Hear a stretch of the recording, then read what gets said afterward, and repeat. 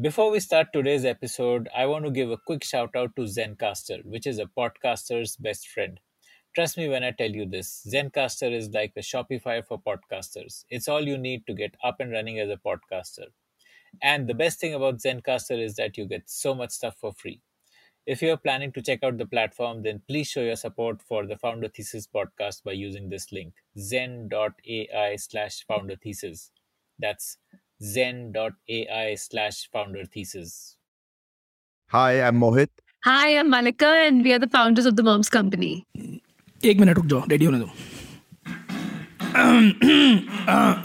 चलो ये कर लेते हैं this could be a great intro People often say that direct to consumer or D2C is nothing but old wine in a new bottle. But this episode is an explainer in the fundamentals of building a new age brand and how it differs from traditional brands. Mohit and Malika are the husband and wife duo who founded the Moms Company after a personal challenge as new parents looking for the best skincare products for their kids made them realize the gap in the market. Malika is a passionate mom turned entrepreneur and is really the best brand ambassador for the Moms Company. And Mohit is a McKinsey consultant turned entrepreneur who helped Malika build up the Moms Company. This episode is a masterclass in building and scaling up a D2C brand. And here's Mohit and Malika telling Akshay about how it all started. What was super attractive about the London office is saying that you need to be like super kick-ass in McKinsey to be able to make it for two subsequent cycles. And only if you've done it for two subsequent cycles do you sort of make the cut to be eligible for the London office in McKinsey. So Mohit got the opportunity, he made the cut, which was anyways hard. And then I was 5 months pregnant. So then came a discussion saying that as 5 months pregnant, do you move now or do you not move? Should I go now or should I not go? But I think the opportunity was too good to say no. So we decided to leave. So I quit my job from ICICI and moved to London with Mohit. And Mohit sort of went in there and landed up having our first daughter in London. And yeah, I had a blast in London. Yeah, so it was, I think, one of the best decisions we made.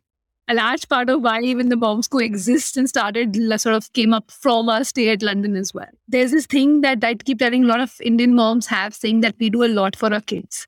And like internationally, people don't do too much for their kids. And I think I landed up in London and that myth was broken. And like how? Because most of the moms kind of made me feel like I'm not doing enough with my child. And the typical, and I sort of fell into that typical mom guilt thing because feeding our children was what was sort of really pushing it really hard. But they were constantly working on stuff that can help them improve their brains, help develop the brain properly. Then there was stuff happening around taking your children out. There's a very, very strong thing of spending time with family and spending time with children and taking them out, right? Making time for family is a big concept there. So I think I saw a lot of that happening. And during the course, you move 5 months pregnant to a city which doesn't have a doctor. Which has a lot of doctors, but you don't get access to doctors because you get into NHS. And with NHS, if you're pregnant, you basically get midwives there. So starting from a space where you're like, you have a lot of doctor attention to going, not seeing a doctor and figuring out who you sort of consult with, where would you go. And NHS, the doctor doesn't take the decision for you. So they give you with a lot of reading material and you make your own choices. So I think it just taught us to be more aware of what we were choosing.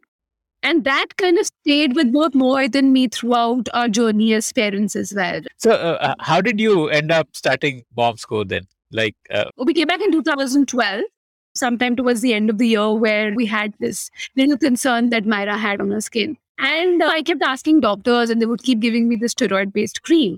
And I would keep putting it, but the condition would come out somewhere else. And it just sort of kept happening till I met this one pediatrician who told me that this is because of dry skin. And I was almost in a state of disbelief because I was using a really good moisturizer. And also the fact that I'd gone through so much trouble trying to figure out what her skin condition was. And the doctor just saying it's not good moisturization and you need to change the moisturizer. Once the start of when she told me this was like, the question started in the mind saying, why is this moisturizer really not moisturizing, right? As a parent, you were used to questioning what you were choosing. And when I started questioning more and more of what was there in the product, why was it actually not doing the task it was supposed to do, was where I realized that a lot of products have a lot of ingredients that are not classified as safe globally. And there were a lot of brands that were using those ingredients. So one was that. The other was because of her condition, she needed allergen-free, fragrance-free products which are not available. And the more the question I would ask to the Indian mom saying, what are your options? I realized that they didn't have a very clear choice of brand that was theirs. And that's how we said, I think there's a space in the market to create something in the space of natural, organic, safe, effective. And then sort of took that leap of faith to sort of figuring out, saying, can we do that in India, one? And if we can, then what does it take to kind of make it work? And that was how the Moms Co started, actually. Okay. So, Mohit, let me ask you this. Like, what was that journey from realizing, okay, this is a gap in the market to actually shipping the first set of products? Like from that idea to... It's very interesting, right? So what Madhika said, in parallel, what was happening with me was I had gone from McKinsey to Snapdeal, and I was heading growth and strategy with Kunal and Rohit. And what struck me about that experience was that I walked away thinking the true consumer of internet in India is going to be the mother, right? Because she is living on a budget. She is now discovering a lot of new things on Instagram and Facebook groups. She has, across India, historically not had too much access to newer brands, except what's available in retail near her house. And now e-commerce is enabling this entire retail journey for her, right? So when Madhika said, here is a problem area that we must solve, and let's make sure moms don't have to go through what we went through as kids, for our kids, I came at it very differently, saying if I was to combine e-commerce and social media, then there's possibly a brand that can be built, right? And this was when DNVB was all over the place in US, but D2C in India hadn't even started, right? 5 years ago. It's now a big rage, but at that time, nothing. It wasn't done, right? So when we spoke to people, they said it's impossible. But e-commerce and social media, I think, was fairly quick. The biggest challenge that Madhika and I had actually was, this is a category, if you think about it, it's quite a stupid space to start, because the amount of trust you need to build with a mom as a new brand is extremely high, right? Why would someone trust an unknown brand and unknown label for something as sensitive as their kids? So Madhika and me actually spent a lot of time getting the brand right. We got Shripad Nadkarni as a mentor. He's the guy who built Johnson's in India, then went on to consult with 250 odd other brand gurus. So we got him on board as a mentor and advisor. He, had a very significant role in the journey.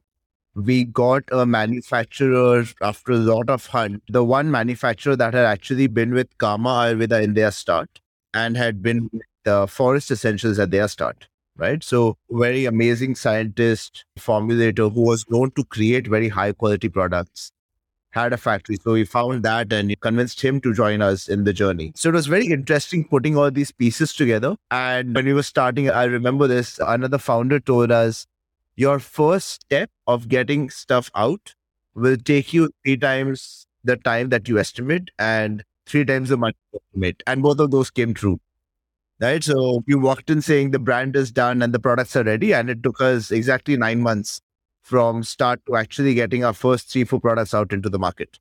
Mm-hmm. So how did you fund this? Like you must have been paying for brand consulting, and you would have to pay something to the manufacturer also. How are you funding all this? So we put in the little bit that we had, and we also raised a very early angel round, friends and family round of 1 crore and 15 lakhs.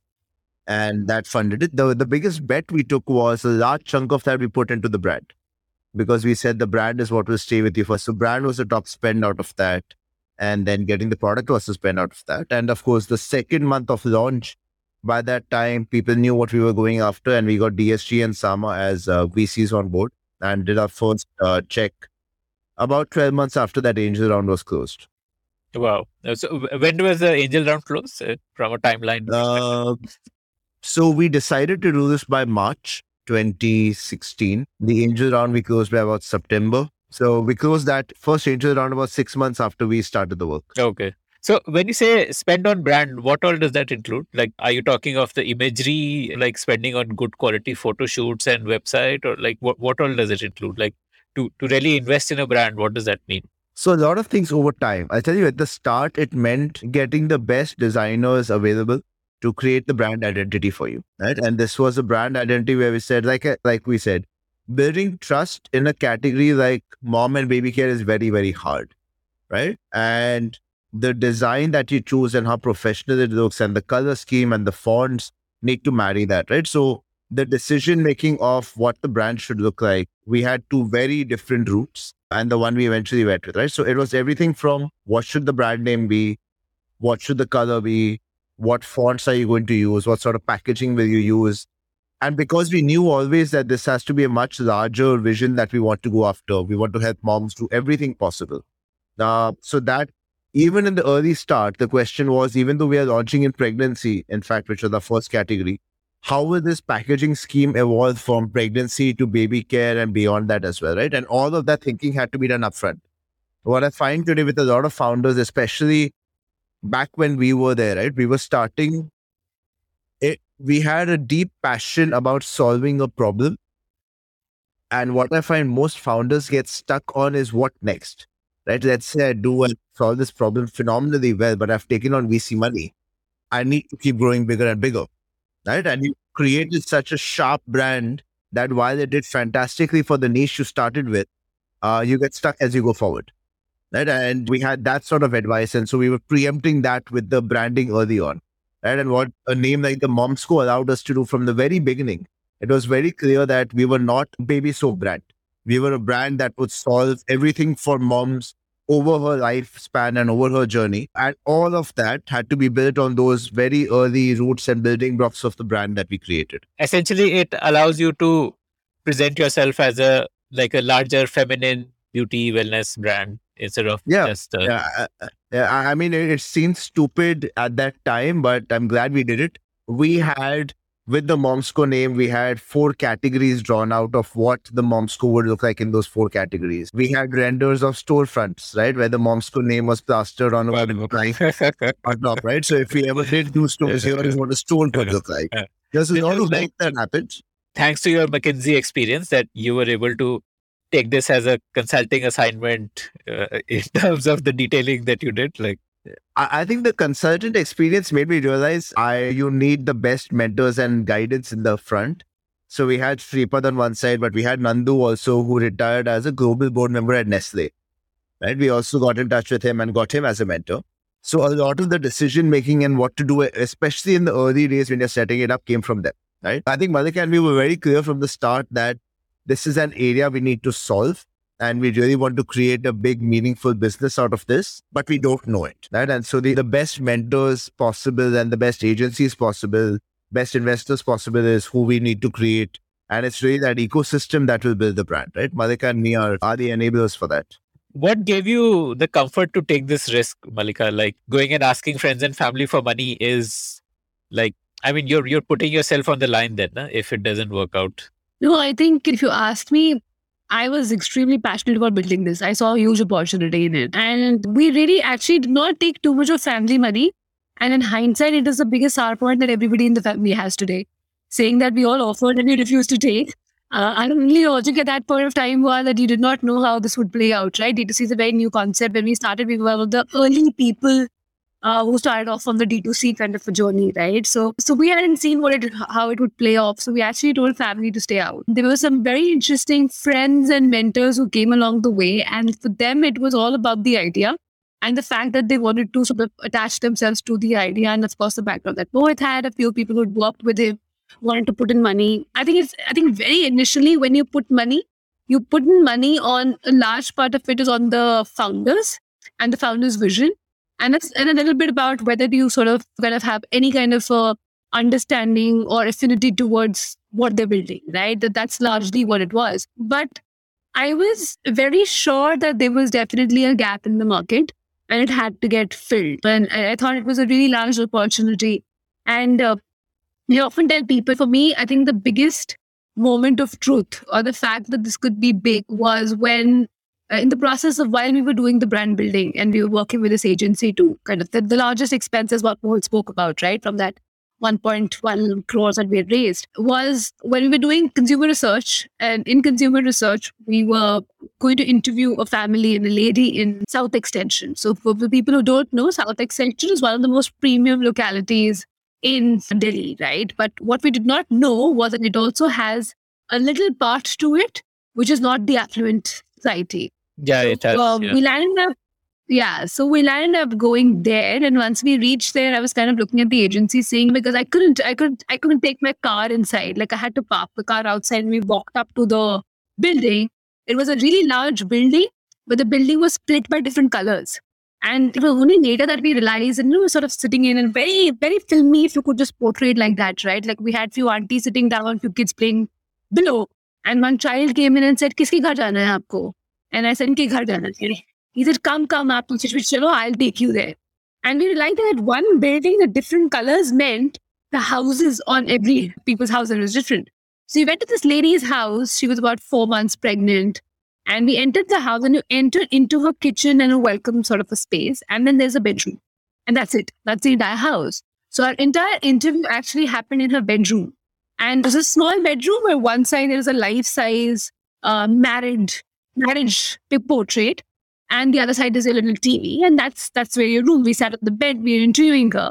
And while we were interviewing her, we realized that she had gone multiple times to the Body Shop store to make a purchase. And she had not purchased it from there, but she constantly went in to keep checking on what it was. So she apparently bought some set from L'Oreal, which was 3,000, which was spoken of completely in the whole course of the event, at least 4 to 5 times. But the fact that she actually took that money out to buy something for herself was really interesting for me, right? And that sort of said this is a new version of Bharat coming up where everyone is extremely aspirational in nature and everybody wants something which is good for them. And I think she was a large part of the reason where I got my conviction from, right? And I walked off from that meeting and I told her, actually not after the meeting, it was before the meeting when we were walking up and she said, where have we come? And I turned around and said, chalo, ab to aage hai. But, if this is where we can reach, then we have a huge, huge market. And it was just that woman had spent so much money on her skincare. So it was extremely interesting for us. And that kind of, again, sort of went back to saying that, yes, I think we could do it. I think the doubt was very unpredictable at that point of time because neither had natural picked up and those conversations had not started on being safe. We were one of the pioneers who started that conversation. So whether the idea will hit home or not, which is where the branding exercise that Mohit spoke about was not just packaging, but it was also what would the brand stand for? What would be the brand's identity? What would be the brand name? What would the brand communicate first, right? And what are the first things said there? The conversation that you were having on, did you spend on photography? No, we never spent on photography. Like Mohit had, when we were having Myra, our first daughter, Mohit bought his DSLR that got used extensively there. And it gets extensively used for mom school photo shoots because all those shoots happened in our home. Because, like when you raise money from really close friends and family, you're very, very careful of where you're spending. We never took a salary for almost about 2 years while we had their money, right? And then all we did was call friends and families, their kids to model for us. The photo shoot happened with sometimes Mohit doing the photo shoot, sometimes I doing the photo shoot. Really much later, then we actually got professional photographers, professional videographers to actually do the whole set of shoot. But yeah, so a large part of it just went in defining who the mom school was, what the mom school was, what would it do, what would be its values. And I think that as a brand book was what we kind of spent the first set of monies on. So Body Shop must have been both an inspiration and a potential competitor, right? Because essentially you were building a body shop from India, right? With a similar promise of nothing which causes allergy, nothing artificial, no chemicals kind of products. Like actually, maybe the proposition was quite similar to what Body Shop was, but what we were building was not really another FMCG brand. What we were building was a brand that was for the mother and for the changing mother today, right? Like she wanted some brand which she could trust. It was, if you go back in time when we were growing up, our parents took a particular pride in saying that we are ex-babies, right? And it was largely because of the brand love that particular brand earned. But over a period of time, it just sort of lost its charm and nobody else managed to replace that with anybody else. And the idea with the mom school was as the woman enters her journey into motherhood, all the way till her child is fairly grown up, can we be that one partner for her? So it was never meant to be and it still isn't just another brand. It is more of a partner. So that was the intention with starting the Mom's Co. So Mohit, tell me about like which category launched first, what kind of numbers did you see, and how the business part of it was shaping up. So we started interestingly in pregnancy first, right? Pregnancy was as a category when we looked at it versus baby care. What we found that while for baby care retail is possible, for pregnancy it just isn't, right? Because women go through that at such a short duration of time. In retail and in offline, for you to find any cohort of pregnant women around the shop is fairly hard, right? So actually it's impossible to build a pregnancy brand offline. And we had seen no innovation in pregnancy at all online, right? So rather than go head on in baby and burn a lot of capital there, we started in pregnancy first. It was a very interesting category because I think within a month of launch, we were already bestsellers on Amazon. Wow. So you directly launched on marketplaces like. So we directly launched on marketplaces. And again, the logic there was, what do we want moms to build trust on? Do we want them to trust the Mom's Co as a brand and therefore the brand is available everywhere and a bestseller in maternity? Or do we want the Mom's Co over time for them to trust our D2C website? And again, D2C wasn't big, right? 4-5 years ago, websites were still new. So we launched a pregnancy first. And for the first year, we did only pregnancy care. Right? And what that did for us is it helped us build our own credentials in learning moms and moms trusting us. It got us to bestsellers in certain categories very quickly. And very interestingly, in the first few years, we were actually betting big on the entire doctor channel as well, right? So when we, as a completely new brand, went to meet gynecologists with the product, their first reaction was, where were you guys when I was pregnant, right? Because they had seen no innovation in the category at all. And so that really helped us get supporters within maternity, right? And the top gynecologists in Delhi and Bangalore started recommending the product, again, building on trust. So this was our first year journey. It worked really well in established. What were the products in pregnancy? Like what? So we had India's largest range of pregnancy products, which is 4, right? We had a body butter and a stretch mark and a body wash, which also helped with nausea and morning sickness. And we had a foot cream for swollen feet and ankles. And so a very large portfolio from a maternity perspective because people had only said stretch marks so far. Yeah. Right. Right. So that did very well. And what kind of numbers? Like what kind of? So at the end of the first year, we were talking about, I think about 25-30 lakhs a month. Okay. And this was after DSG had come in, like. Yeah. So DSG Pharma came in because they had been looking for baby care in India as a space to invest for a long time. So they actually committed when we were doing 2 lakhs a month, right? Our second month. Right? And how much did they, like, what was the size of that check? Like $1 million in the first round, then between them. Yeah. Okay. Yeah. So year one, primarily around pregnancy, 25 lakhs a month you ended year one at then. Yeah. And the entire idea was to build trust, right? And at the end of our first year of being maternity, then we went into baby care, right? And then the second year we launched baby care. Then the third year we expanded that further because the definition of second year would be like 17, 16 you started, right? So 17 was the first year. In fact, in a month or so, we'd be celebrating 5 years as a brand. So March 2017, we launched 15th of March 2017. Exactly 15th of March 2018, we launched our baby care range. So that's about 4 years old now. And then and what all is baby care? Like what all products? Baby was the whole portfolio, right? We had spent about 2 years developing the entire range. So we did a baby wash, shampoo, hair oil, massage oil, baby powder, diaper rash cream, that everything. 8 products, which is all the basics that a baby needs with similar, very high product quality, clinical trials, all sorts of testing, all natural, certified toxin free. Yeah, I guess you must have been like neck to neck with Mamaearth around that time, no? They also were pretty much around, I think 17, 18 is when they... Correct. Very similar time frame. And what was your customer acquisition strategy? Like, how were you building awareness and getting people to buy? Like, how were you generating sales? See, we're very clear from the start that we are going to be a mom-focused player, right? We never really said that we're going to become a very large generic personal care brand. And so all of our marketing strategy revolved around that. A big part of our customer acquisition was doctor-led. Right? We spent a lot of time. In fact, we were the first brand in India that created a shop-in-shop model inside hospitals, right? So we had the first stores that got created in waiting rooms and our trained mom counselors would actually work with the moms and tell them about products and ranges and why our products were different. We'd work with doctors to educate them about the products and ranges. And that was a very large piece of the strategy. We did that for about 2 years. And then as COVID hit, we actually moved away from the doctor-led model to going more into mass retail.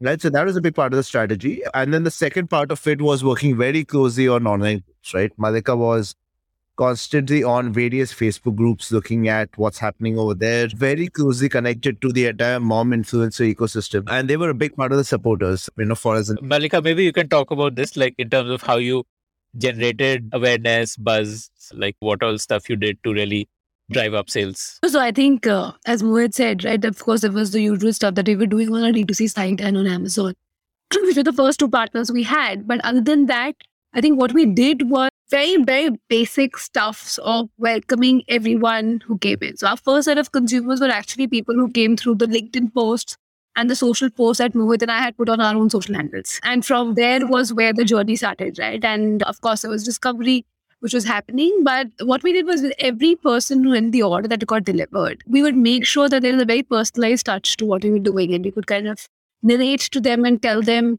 what is it that we were trying to do. And that, of course, like or during the course of it, we will try our best. But if you make any mistake, kindly let us know. What you like about us, let us know. What is it that you don't like about us, let us know, right? And Mohit and I used to actually make customer calls like constantly. Anyone who shopped, we would call them and say, where did you find us? How did you know? Where did you first see us? When you bought us, what was the thought on your mind? And we would do all of those calls as well, right? And I think it was these calls that helped us articulate the message that we wanted to tell people at large. And while all of this was happening, as he said, right, March 2017 was when we launched our pregnancy range. And 1 year later was when the baby care range launched. The baby care range actually launched with a brand film, which I had shot with my daughters in my house. And a large part of it came from the fact that the authenticity of why you're doing what you're doing was what something was hidden for everybody else. It was the Mohit in my background that kind of got the first set of consumers saying that you're not just any other FMCG player, but your parents who are looking to build and create a better world for their children, right? And then I thought, and the fact that you used to import initially before you started, and I also import, that these stories are very relatable to everybody else. And we did a lot of storytelling in the first year and year and a half. But then later, what parts of the story and the story had hit home and when we knew it did, we actually created and packaged it in the form of a video and then started talking to a lot of people about it, right? And that was when the first film went on various mass media platforms, not very, very mass, but to spend that allowed you to do whatever. It was where we went with those messaging to a lot of people. But I think before that, also what we did was to get a larger buzz in 1 year. Of course, there was a sharp growth in the 1 year, but we took help of a lot of influencers to kind of let them know and let their audience know that yes, moms coexist. We sort of collaborated with a lot of Facebook groups, parenting portals, because our audience was there largely. And then we started doing conversations through them to get our first set of adopters. And with every person who came on board, our only mission was to make sure that one customer actually gets you another 5. And then those 5 get you a lot more, and 10, and then 10 go to much more, right? And which is where everybody had their own personalized referral codes. Everybody had their own personal things where they could make benefits out of growing us and growing with us. And I think what was the most beautiful and differentiated about us, Akshay, was the fact that we became, as what we wanted, we became a part of people's lives. We would get stories where women would saying that I have your body butter and your body butter is a part of our nighttime regime, where I and my daughter sit together and we apply this lotion to moisturize ourselves over the winter. There was a lady who was on her way to delivery and who called us up one day and said that it was a call actually at 10:30. And as I said, we were customer care, so we would pick it up. And I was like, what is 11 o'clock? Should I pick up the call? And he said, and I said, pick up the phone. We weren't doing much. And I picked up the phone and the lady was like, I've placed an order. Can you make sure it gets delivered in the next 2 days? We were like, yeah, sure. Like, if you want us to deliver it in the next 2 days. So when are you expecting your baby to be out? And then she was like, I'm on my way to the hospital. I'm in. And these are the moments where you're like, okay, if someone can remember you on the way to the hospital when they're having their first child, then they're never forgetting you, right? And of course, we made all the time. We paid extra money because we couldn't, sort of afford very sharp, very fast, very speedy shipping at that point of time. We paid extra money for her to make sure that she got it when sort of the product reached to her. And those were the stories that we kept building on. And those were the stories that we kept maintaining our relationships with. It was a box that she wanted. The box went ahead to become one of our bestsellers.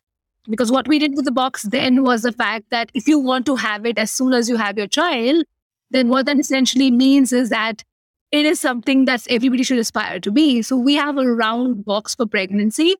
And we very quickly started seeing, we started propagating that. And we very quickly seeing that became a symbol of announcement in pregnancy. There was a celebrity who actually put up a post saying that I finally got my mom's school box.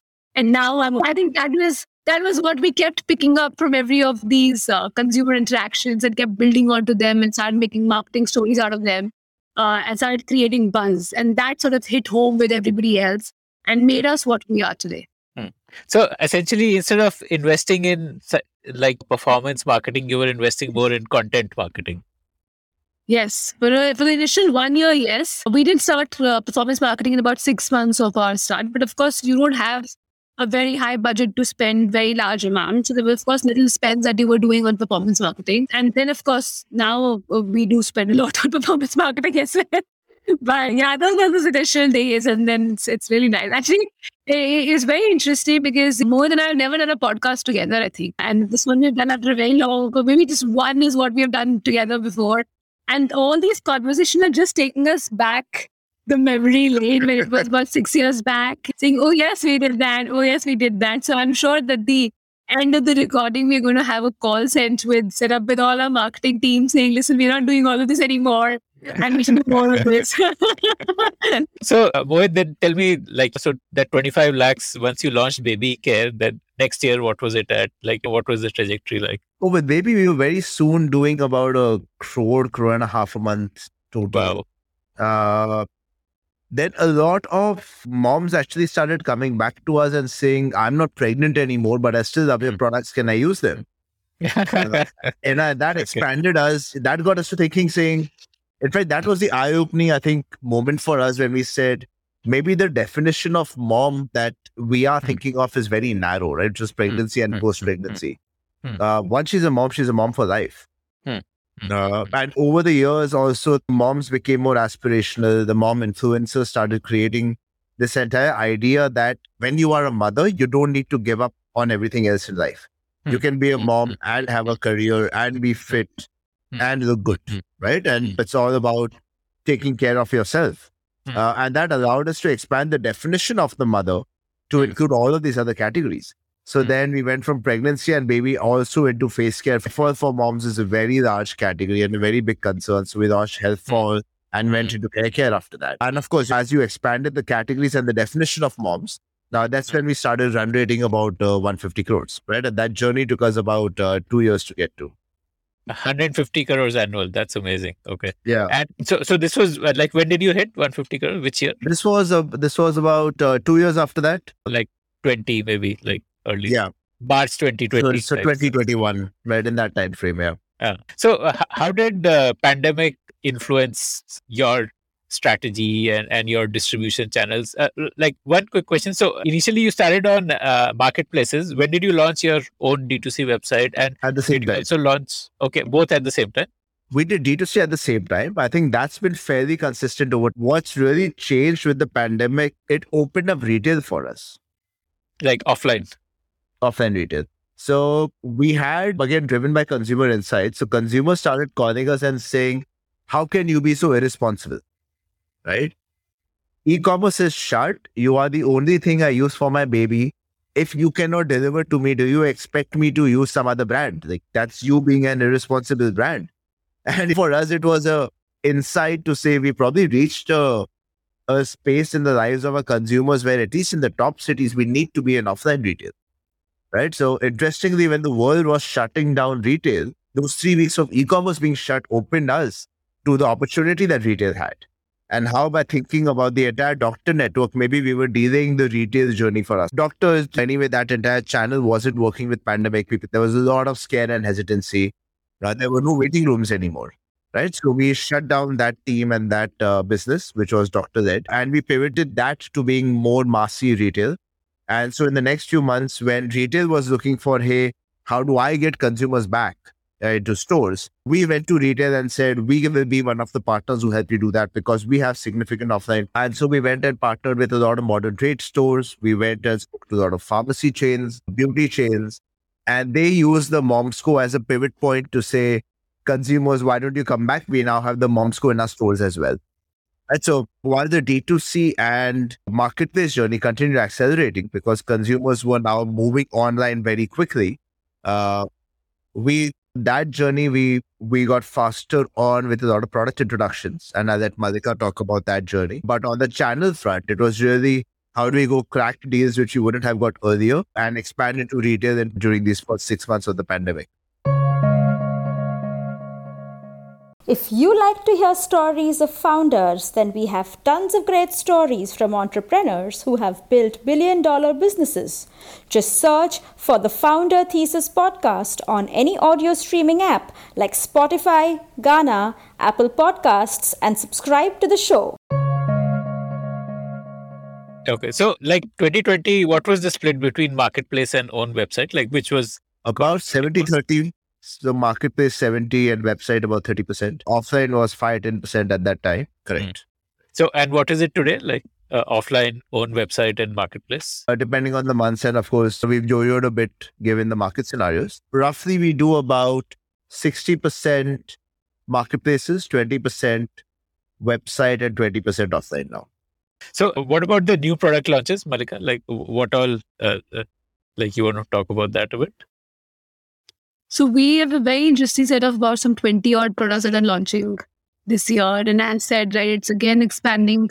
So we've sort of split our lives into pregnancy care, face care for moms and baby care. And we have products launching across all categories. We're also launching home care this year, which is very interesting for us. Home care. A new space, it's a new space that we're entering. Yeah, so but just what does home care mean? So you're laundry detergent for kids, surface cleansers, dishwashers and cleansers. So like basically stuff that you use in your home, and then because it's very close to when you want to sort of have a cleaner, more natural space around you, when you want to sort of protect the environment as you're protecting everything else, a cleaner range of green products for home use. So what sells well on which channel? Like, I mean, either of you could answer this. Like, which products sell well on marketplace? Which products sell well offline? Like, what are those trends which you have seen? They're very similar trends because it's actually what someone says, जो दिखता है वो बिकता है. उसकी advertising चल रही होती है वो ही बिकता है. Or don't you know? Anyway, then it's just that whatever you're advertising about gets sold on all platforms altogether. It might be the contribution per channel might be very different. So for instance, Nykaa will have a lot more of beauty portfolio that gets sold there. Amazon has even a very higher contribution that comes from baby as well. Your website, of course, is your brand site that sells both products. Retail, typically, whatever you're selling online, it kind of mimics the same platform and the same listing on selling offline as well. So pretty much similar spends. There's not a massive difference that we have seen in SKUs across channels that are dramatically different from what anywhere else would be. So I think it's pretty similar in terms of sales. And what are the top selling products? Like, so we have an under eye cream, which is like a bestseller and has been a bestseller for the last 2 years across all platforms. It's one of the market leaders in the space. So it's a very interesting concept where we used coffee to kind of help remove dark circles and puffiness. And it comes in a very interesting roller format. So the format allows you to also gently do a little massage on the under eye area. So that's one. Our gift box that I said before, right? The pregnancy gift box and the suitcase that we have for baby, those do exceedingly well because they've got a very high gifting options. Plus people just sort of find it very easy where they get everything in one space and they can just pick it up, right? So a few of those. And from our very recent set of launches, we have seen these products in terms of face washes, which are doing really well. So our vitamin C face wash has really picked up, and our new range with vitamin C is also doing quite well. So I think fairly distributed across baby, pregnancy, and face care. So tell me about how you do product development. Like you were talking about this under eye cream, which has an innovative form factor. How do you go about doing this? Like, is there like a agency that helps in designing it, or do you look at what's going on globally, or or do your manufacturers tell you, okay, this is something which I can make, or how does that happen, like new product development? So the new product development completely happens in the company, within the company. We don't outsource it to anybody. No part of it is outsourced, from packaging to actual, sort of development of the product. We take extremely high pride in really creating products that are world-class in terms of their experience of using. And hence, what we do is we control the R&D now. So there's a brief that goes to the R&D team, and the R&D team starts working on creating the products. We have very strong guardrails on what we cannot use. So how does the brief go to them? Like let's start from step one. How do you decide, okay, let's launch a product like this? Like, how do you make the brief in the first place? So first few ranges have been like what's not available and what needs to get created. So when we were doing pregnancy, it was of course personal experience initially, where I came back and I realized there is no products, and that's what you end up creating. And I think that's fairly easier in terms of figuring out what products to launch, because your portfolio is really small. So I talk about what we do now, right? So in terms of what we do now is we try and sort of figure out what are the market needs in terms of what are the consumer facing in terms of challenges that are unmet, and what are those met needs that are not sort of really standing and solving for what they should be solving for.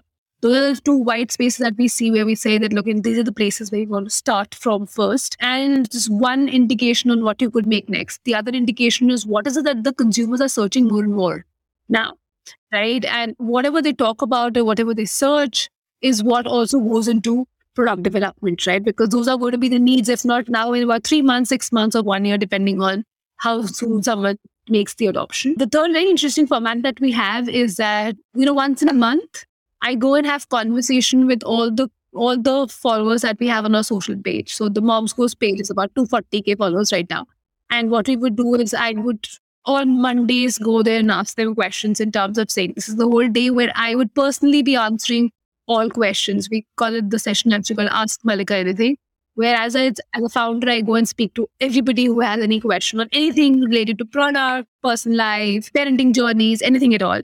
And during the course of that is also where I keep feeding in product questions on what ingredient would you like us to launch? What product would you like us to launch? And that also sort of gives you a lot of feedback from the consumers. Once this is the product that you want to do, and these were the main asks from the product, that's when you give the brief to the NPD team saying that this is what the product actually needs to do. This is the format in which I want the product. This is the consistency, fragrance, and all those parameters get done. And then they start the work of actually hunting real actives that can actually bring in a lot of efficacy in the products. And also for us, we have a much larger guardrail of what we cannot use in a product and what we can use in a product, because we don't use any of the toxins, no parabens, no sulfates, and a lot of other no's that people really don't know about, right? And once we do all of that is where the product development happens. And once the development happens... So you have like a lab where products are being made, like they're being mixed and tested and all of that. Yes. So the products get made and tested, and then they go to separate labs for third-party testings. If there is an efficacy claim in terms of whether you want to check if the product's actually doing what it's supposed to do, we get third-party clinical labs to kind of validate that with real consumers or with machines that kind of give you those results. And once you have all of it is where you go ahead and actually launch the product. So the testing is fairly long. It takes about 6 to 9 months for every product to get tested.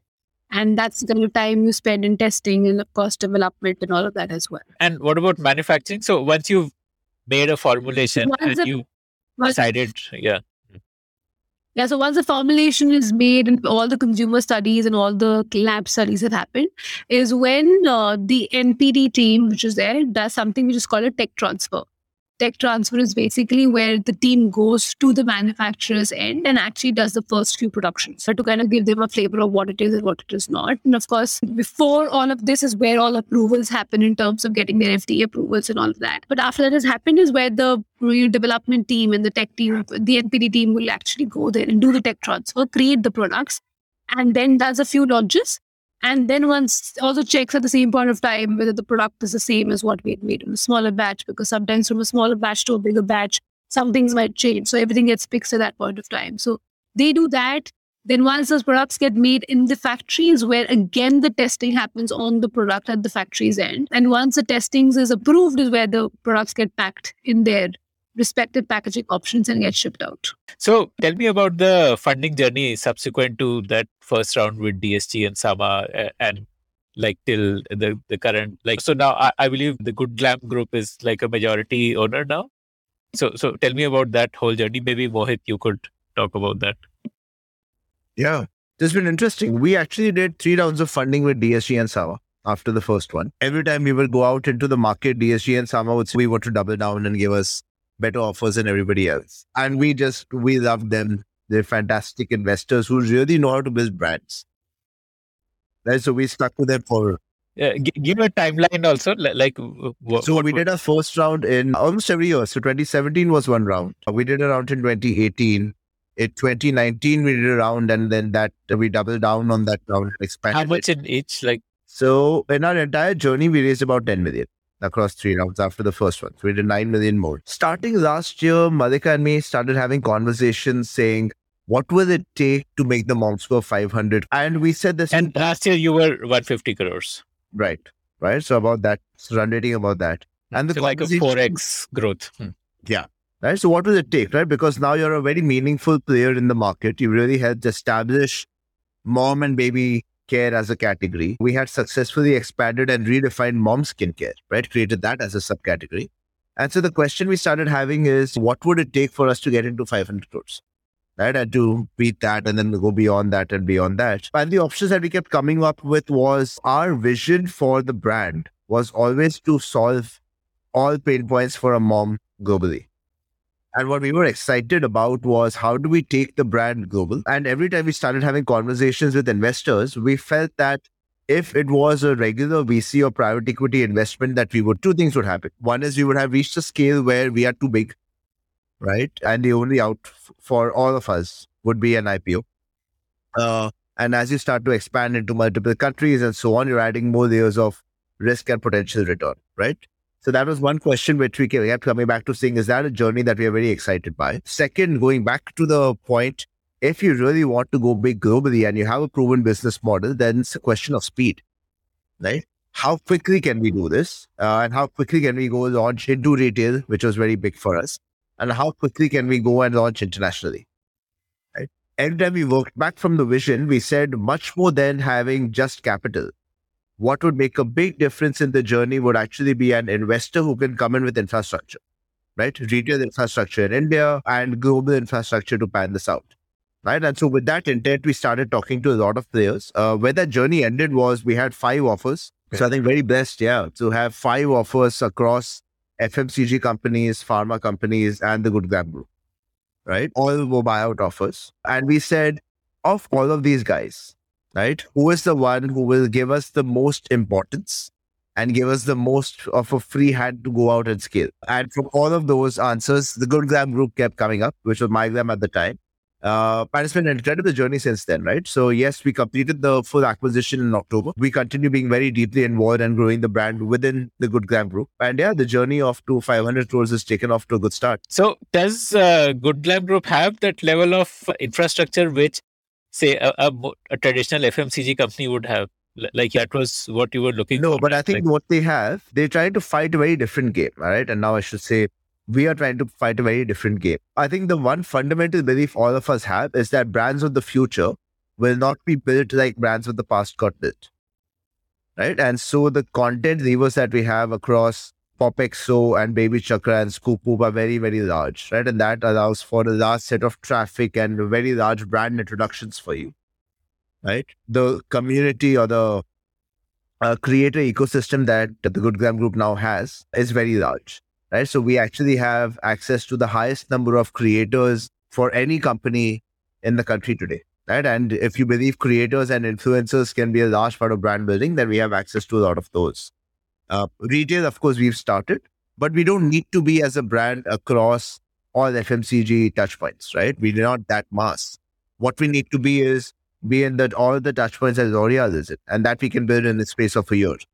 Right. So that retail ecosystem is getting created. The benefit we get is if I was trying to do this as the Momsco individually, I think it will get very expensive. Because I'm doing it along with a large sales ecosystem, I get a shared cost, right? And so what I get for the same amount of money that I put in, I actually get a far wider reach. Right? So both Okay. from a content and a community and a retail ecosystem, what I'm getting is far wider reach, a very differentiated channel ecosystem because we own traffic, right? And we can use that to our benefit far better than others. Right. So I'll give you one other added benefit as an example. I think by the time this podcast launches, we would have launched a loyalty program that is across the entire Good Grab group. Right. So the first of a kind, digital first loyalty program that takes MyGram and the Momsco and Saint Botanica and the other brands that get added to the portfolio. So suddenly what's happening is, as a brand, I actually have a chance to acquire not only company's brand or consumers for the Momsco, but consumers for every other brand and vice versa. And so there's a lot of this very, I would say, digital first new age synergy that will play out and that we are, in the early days of exploring within the larger good. So essentially, GoodGlam would have a lot of data around consumer behavior and hence be able to target them with the right kind of product across their portfolio. So they would know, Correct. okay, these are the best consumers for Momsco, or these are the best consumers. Let's say, like, I think Peabody is also part of the group. So accordingly, they would be able to do better targeting, better segmentation. Customers of one business, like Momsco customers, could be cross-sold products of Peabody, or Peabody customers could be cross-sold products of Momsco. And especially through the loyalty program, it becomes easier to use your loyalty reward points across different platforms. Absolutely. And then access to influencers, so which would be through the content platform like Baby Chakra and Scoopoo. So there you would be able to do better brand awareness, or brand awareness at a lower cost. Correct. Yeah, and like I said, right, think of this as the starting point, right? Because brands of the future will not be built like brands of the past. If I go back to earlier in our conversation, right, a lot of the initial growth of the Momsco came because of what we were able to do with consumer insights, picking up the phone call, doing one-on-one sort of things and activations, right? Our hope with the brand is that we can do a lot more of those now at scale. Right. So then over time, what you're doing is you're differentiating yourself from a generic, another Me Too FMCG brand. Like every brand, honestly, today is saying natural toxin free, right? Even though we started the movement 5 years ago, right? When everyone is saying the same thing, here is our opportunity as the Momsco to say it very differently and to continue being on the forefront of personalization and communication with the mom, right? That's the ecosystem that we are now building out. Yeah, and does Glamco have like an offline distribution infra? Their products go offline also? Yeah. So by the end of this year, we're targeting to be in about 100,000 stores. Right? As a group, within that group, the Momsco will pick, I think probably 25,000 stores is where we'll get to. So how will that work? Like they have an offline sales team, and that offline sales team will sell products across the group. Let's say any large FMCG company, right? If you look at Unilever's, Unilever has 3 sales systems. One is for detergents, one is for foods, one is for personal care. That personal care sales system sells all personal care brands. Right? So they go into the same store and sell 6 soaps across all the brands. It's the same, right? Here you have a joint sales system, which is retail. That same retail ecosystem works for all the brands. And what do you estimate you'll close this year at, like top line wise? Oh, it's very hard because we're in the initial phases of getting into it, but our target is to very quickly cross the 250 mark. So I want to do like a little bit of D2C economics. Maybe Mohit, you can help with this. Like, so a D2C company doing say 100 CR in top line, what percentage of that goes towards marketing spend? What percentage of that is for the cost of product, cost of packaging, cost of distribution? Like, can you break that down? Like, it's different for every D2C category. Right. And I'll start from the broadest, right? Selling food at 100 rupees has very different economics from selling a mattress at 10,000. Right. And so the way you calculate lifetime value, do I have to capture it in the first transaction or can I capture it in the person's first year? Right. That changes the equation and the dynamic a lot across every single category. I'll tell you the broad economics that when I speak to investors are looking out for. Right. And I think that's probably the way to look at it for now. Right. What do they today consider a healthy business? Now, effectively, top to bottom, they say if you're doing about 100 rupees in revenue, roughly 25% should be your cost of goods. Right. About 20 odd % to 25% should be marketing. Right. So that leaves 50. The remaining 25% for you should be overheads, trade margins, cost of goods, etc. There's like distribution cost, like what So you distribution pay cost. as marketplace commission. So or 25 to 30%, right? And hopefully then there's another 10% on all sorts of other overheads, including your team, so that in your pocket at an EBITDA level, you're at a 15%, right? Those are considered great D2C economics. The way you get there is very different. So if you're selling a mattress, then ideally you spend a lot on overall top funnel, but ensuring the first order makes money. If you're doing food, you could give away the first order for free as a sample and then have a product quality that's fantastic so people repeat over time. If you are selling makeup, then it could be just that you sort of break even on your first order, but consumers then buy lots of different shades and colors and styles of makeup. So maybe they just buy very frequently, right? So that changes over time. But I think if you're selling something for 100 and you can end up at an EBITDA of 15, then that's very, very good economics. And how did you figure out pricing? That what should you price it at? Like, what is the strategy to take towards pricing? Do you look at what are competitors doing, or do you look at cost plus, or like just in terms of figuring out pricing? So the Indian consumer is value conscious, right? The definition of value for a consumer changes, right? Our job when we were pricing was always to think about the consumer and say, for this particular product in this category, what does the consumer consider value for money? If you are a natural, toxin-free, certified, high-end brand, right, effectively. And so the way we benchmarked ourselves was to the leading premium player in each category. So we continue to do that for every brand, every product. Now, of course, there is a whole D2C segment, right? So new age brands are a segment in ourselves. So now it's easier, you benchmark yourself against those. Earlier it was, where are you switching your consumers from? Right. So as an example, if I think about baby care, we were definitely priced much higher than a Himalaya Johnson's, but we also made sure that we were priced much lower than a Sebamed or a Cetaphil or any doctor recommended brand. And our logic was, look, compared to the mass brands, we are natural toxin free certified that they can't claim to be. And compared to the clinical brands, we are natural toxin free and cheaper. Right. So give us a try.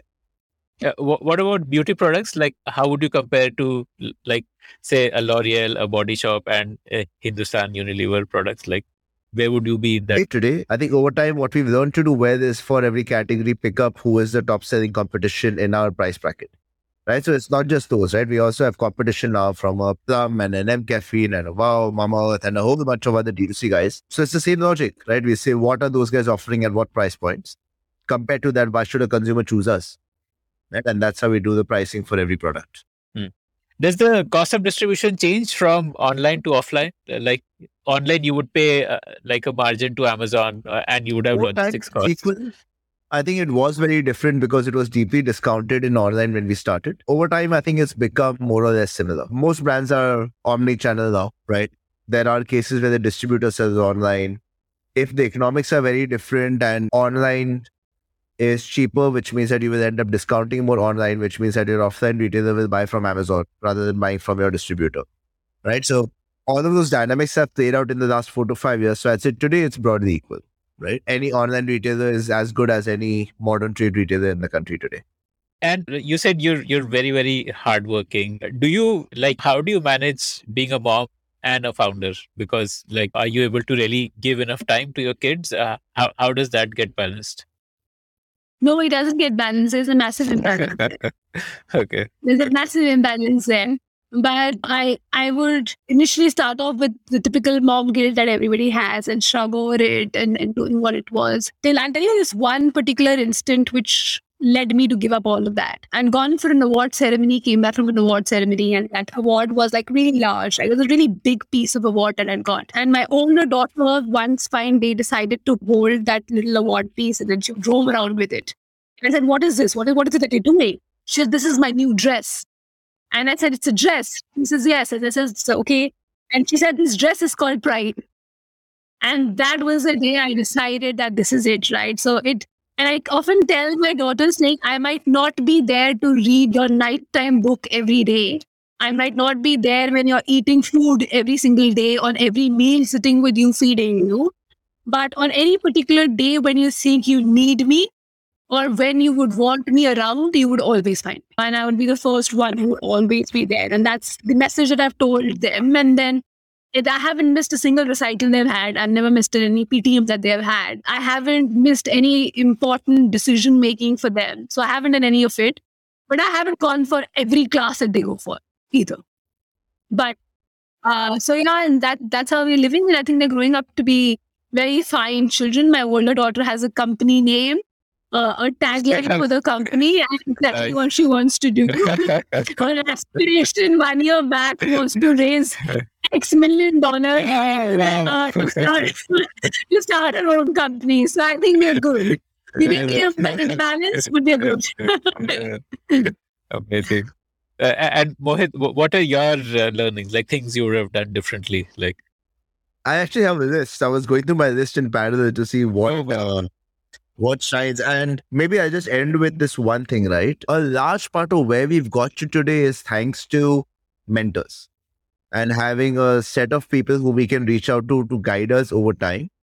Now, as today I do my angel investing and speak to founders, I find one of the most common mistakes founders make is believe that they need to know and solve everything. Right? It's not your job to solve. It's your job to get it solved. Right? It's not your job to do. It's your job to get it done. Right? And as a founder, if you're able to step away from the day-to-day and actually guide the business, either by hiring the right people or setting the strategy or getting the right investors, I think that is the most important role that you can play. Right? An incredible I read on this is it's very hard to read a label when you're inside the bottle. Right? Which I think is fantastic, right? So you're like, Malika is constantly working, right? I'm constantly working. We are knee deep into the problem of the day. A mentor just helps you read the label from the outside. And so get a very sharp set of mentors to help you out in your journey. And that will dramatically improve your chances. What kind of angel investing do you do? What is your thesis as an investor? Like, what are you sector specific, or like what do you look for? So a few spaces. I do a lot of angel investing in the D2C enabler space, right? I think D2C is going to go under a massive boom, and when there's a gold rush, you should sell a shovel. Right. So those who are like creating Shopify like products, like to enable. Yeah, I think it's insane, right? Because you will be an enabler to a lot of journeys and a lot of brand journeys. So I do that. I selectively do D2C brands as well, which I think will help create a lot of categories like the moms go went out and create. I think category creation is expensive, time taken, but has the highest chance of success in the long run for investors. So now that's my investor hat on. Beyond that, spaces which I don't know as much beyond D2C, it's all about the founder. Right? Thanks to people who I've worked closely with and who I trust. If they put their trust in a founder, then my point is I will give you my advice and insights. And if I think that you will listen, right, as a founder, you're open to mentorship and you will listen in whatever shape and form that I can help and have a meaningful difference, then I invest in those. So that part of the portfolio is not sector specific. If you like the Founder Thesis podcast, then do check out our other shows on subjects like marketing, technology, career advice, books, and drama. Visit thepodium.in, that is thepodium.in for a complete list of all our shows. Before we end the episode, I want to share a bit about my journey as a podcaster. I started podcasting in 2020, and in the last 2 years, I've had the opportunity to interview more than 250 founders who are shaping India's future across sectors. If you also want to speak to the best minds in your field and build an enviable network, then you must consider becoming a podcaster. And the first step to becoming a podcaster starts with Zencastr, which takes care of all the nuts and bolts of podcasting, from remote recording to editing to distribution and finally monetization. If you are planning to check out the platform, then please show your support for the Founder Thesis podcast by using this link, zen.ai/founder thesis. That's zen.ai/founder thesis.